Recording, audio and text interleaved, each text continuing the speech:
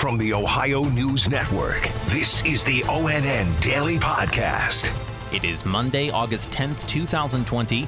From the Ohio News Network, I'm Daniel Barnett.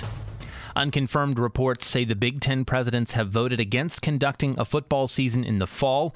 The Detroit Free Press reports 3 people with knowledge of the decision said the officials voted 12-2 to cancel the season, but a formal announcement is expected tomorrow. Only Nebraska and Iowa reportedly voted in favor of playing. Coming during a tense week of emergency conference meetings, the vote signals college football's inability to grapple with the health and safety concerns needed to combat the widespread transmission of the coronavirus. It's expected the Pac-12 will soon follow suit. A fourth COVID-19 test result for Governor Mike DeWine came back negative Saturday after the governor received conflicting positive and negative results ahead of a scheduled meeting with President Trump on Thursday. The governor and First Lady Fran DeWine were tested at The Ohio State University out of an abundance of caution following a roller coaster day on Thursday that began with DeWine receiving a positive test result and ended with 2 negatives. The Republican governor had to take a COVID-19 test Thursday morning in Cleveland as part of a White House protocol for anyone who comes into contact with the president. The conflicting results come as Americans have grown frustrated over access to testing and quick results, and as Ohioans remain divided over DeWine's actions to deal with the pandemic. Critics say his early shutdown directives unnecessarily damaged business.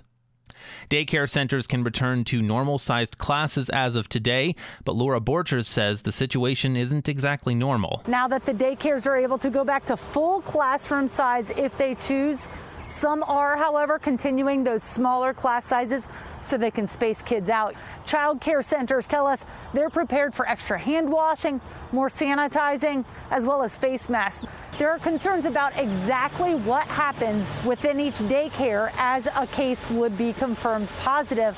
That's something a lot of parents are going to be talking with their providers today about. I know that a lot of our families are kind of nervous about going back to the regular ratios. So I guess I'm kind of worried about, obviously more kids and more exposure within the rooms, the spreading. We would have to, I'm assuming, close down if there happens to be a case of the virus. I'm Laura Borchers.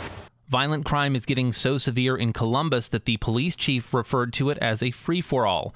Stephanie Stanovich reports. Columbus police say violence in the city is getting out of control and ages are getting younger. We're seeing 13, 14-year-olds involved in gun violence, not just pistols, but rifle, where there's a lot of rounds being fired. Chief Thomas Quinlan says there are not a lot of consequences for these kids. Most of these teens we've arrested 8, 10, 12 times for violent felonies. The chief says in some situations, young people are out committing more crimes while still having cases waiting in court to be tried. Reporting in Columbus, Stephanie Stanovich.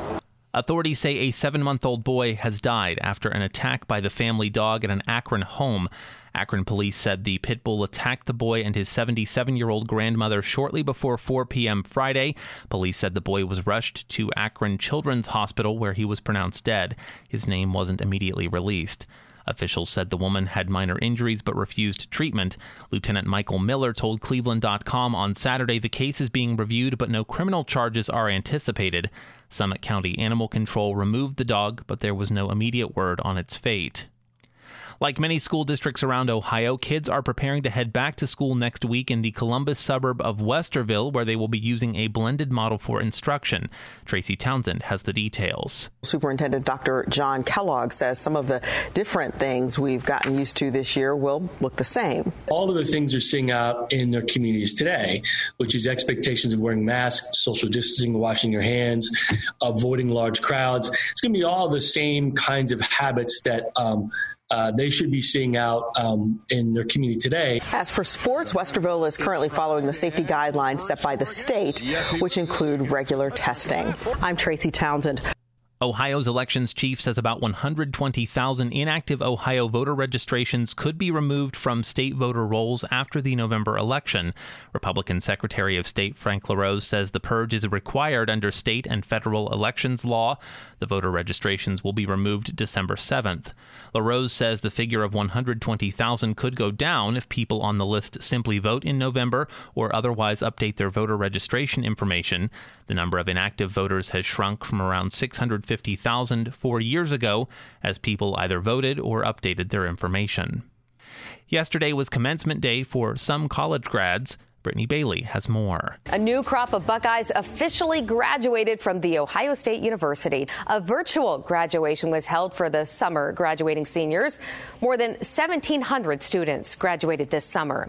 And the commencement speaker was former Ohio State basketball and NBA star and Olympian Michael Redd. I'm Brittany Bailey.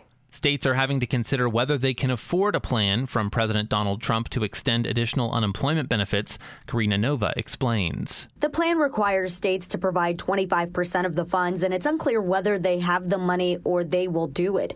President Trump issued an executive order Saturday to provide an additional $400 a week in benefits after Congress failed to extend a $600 weekly benefit. But Trump's plan requires states to kick in $100 a week, and many states are already suffering budget woes related to the coronavirus. Karina Nova, ONN News.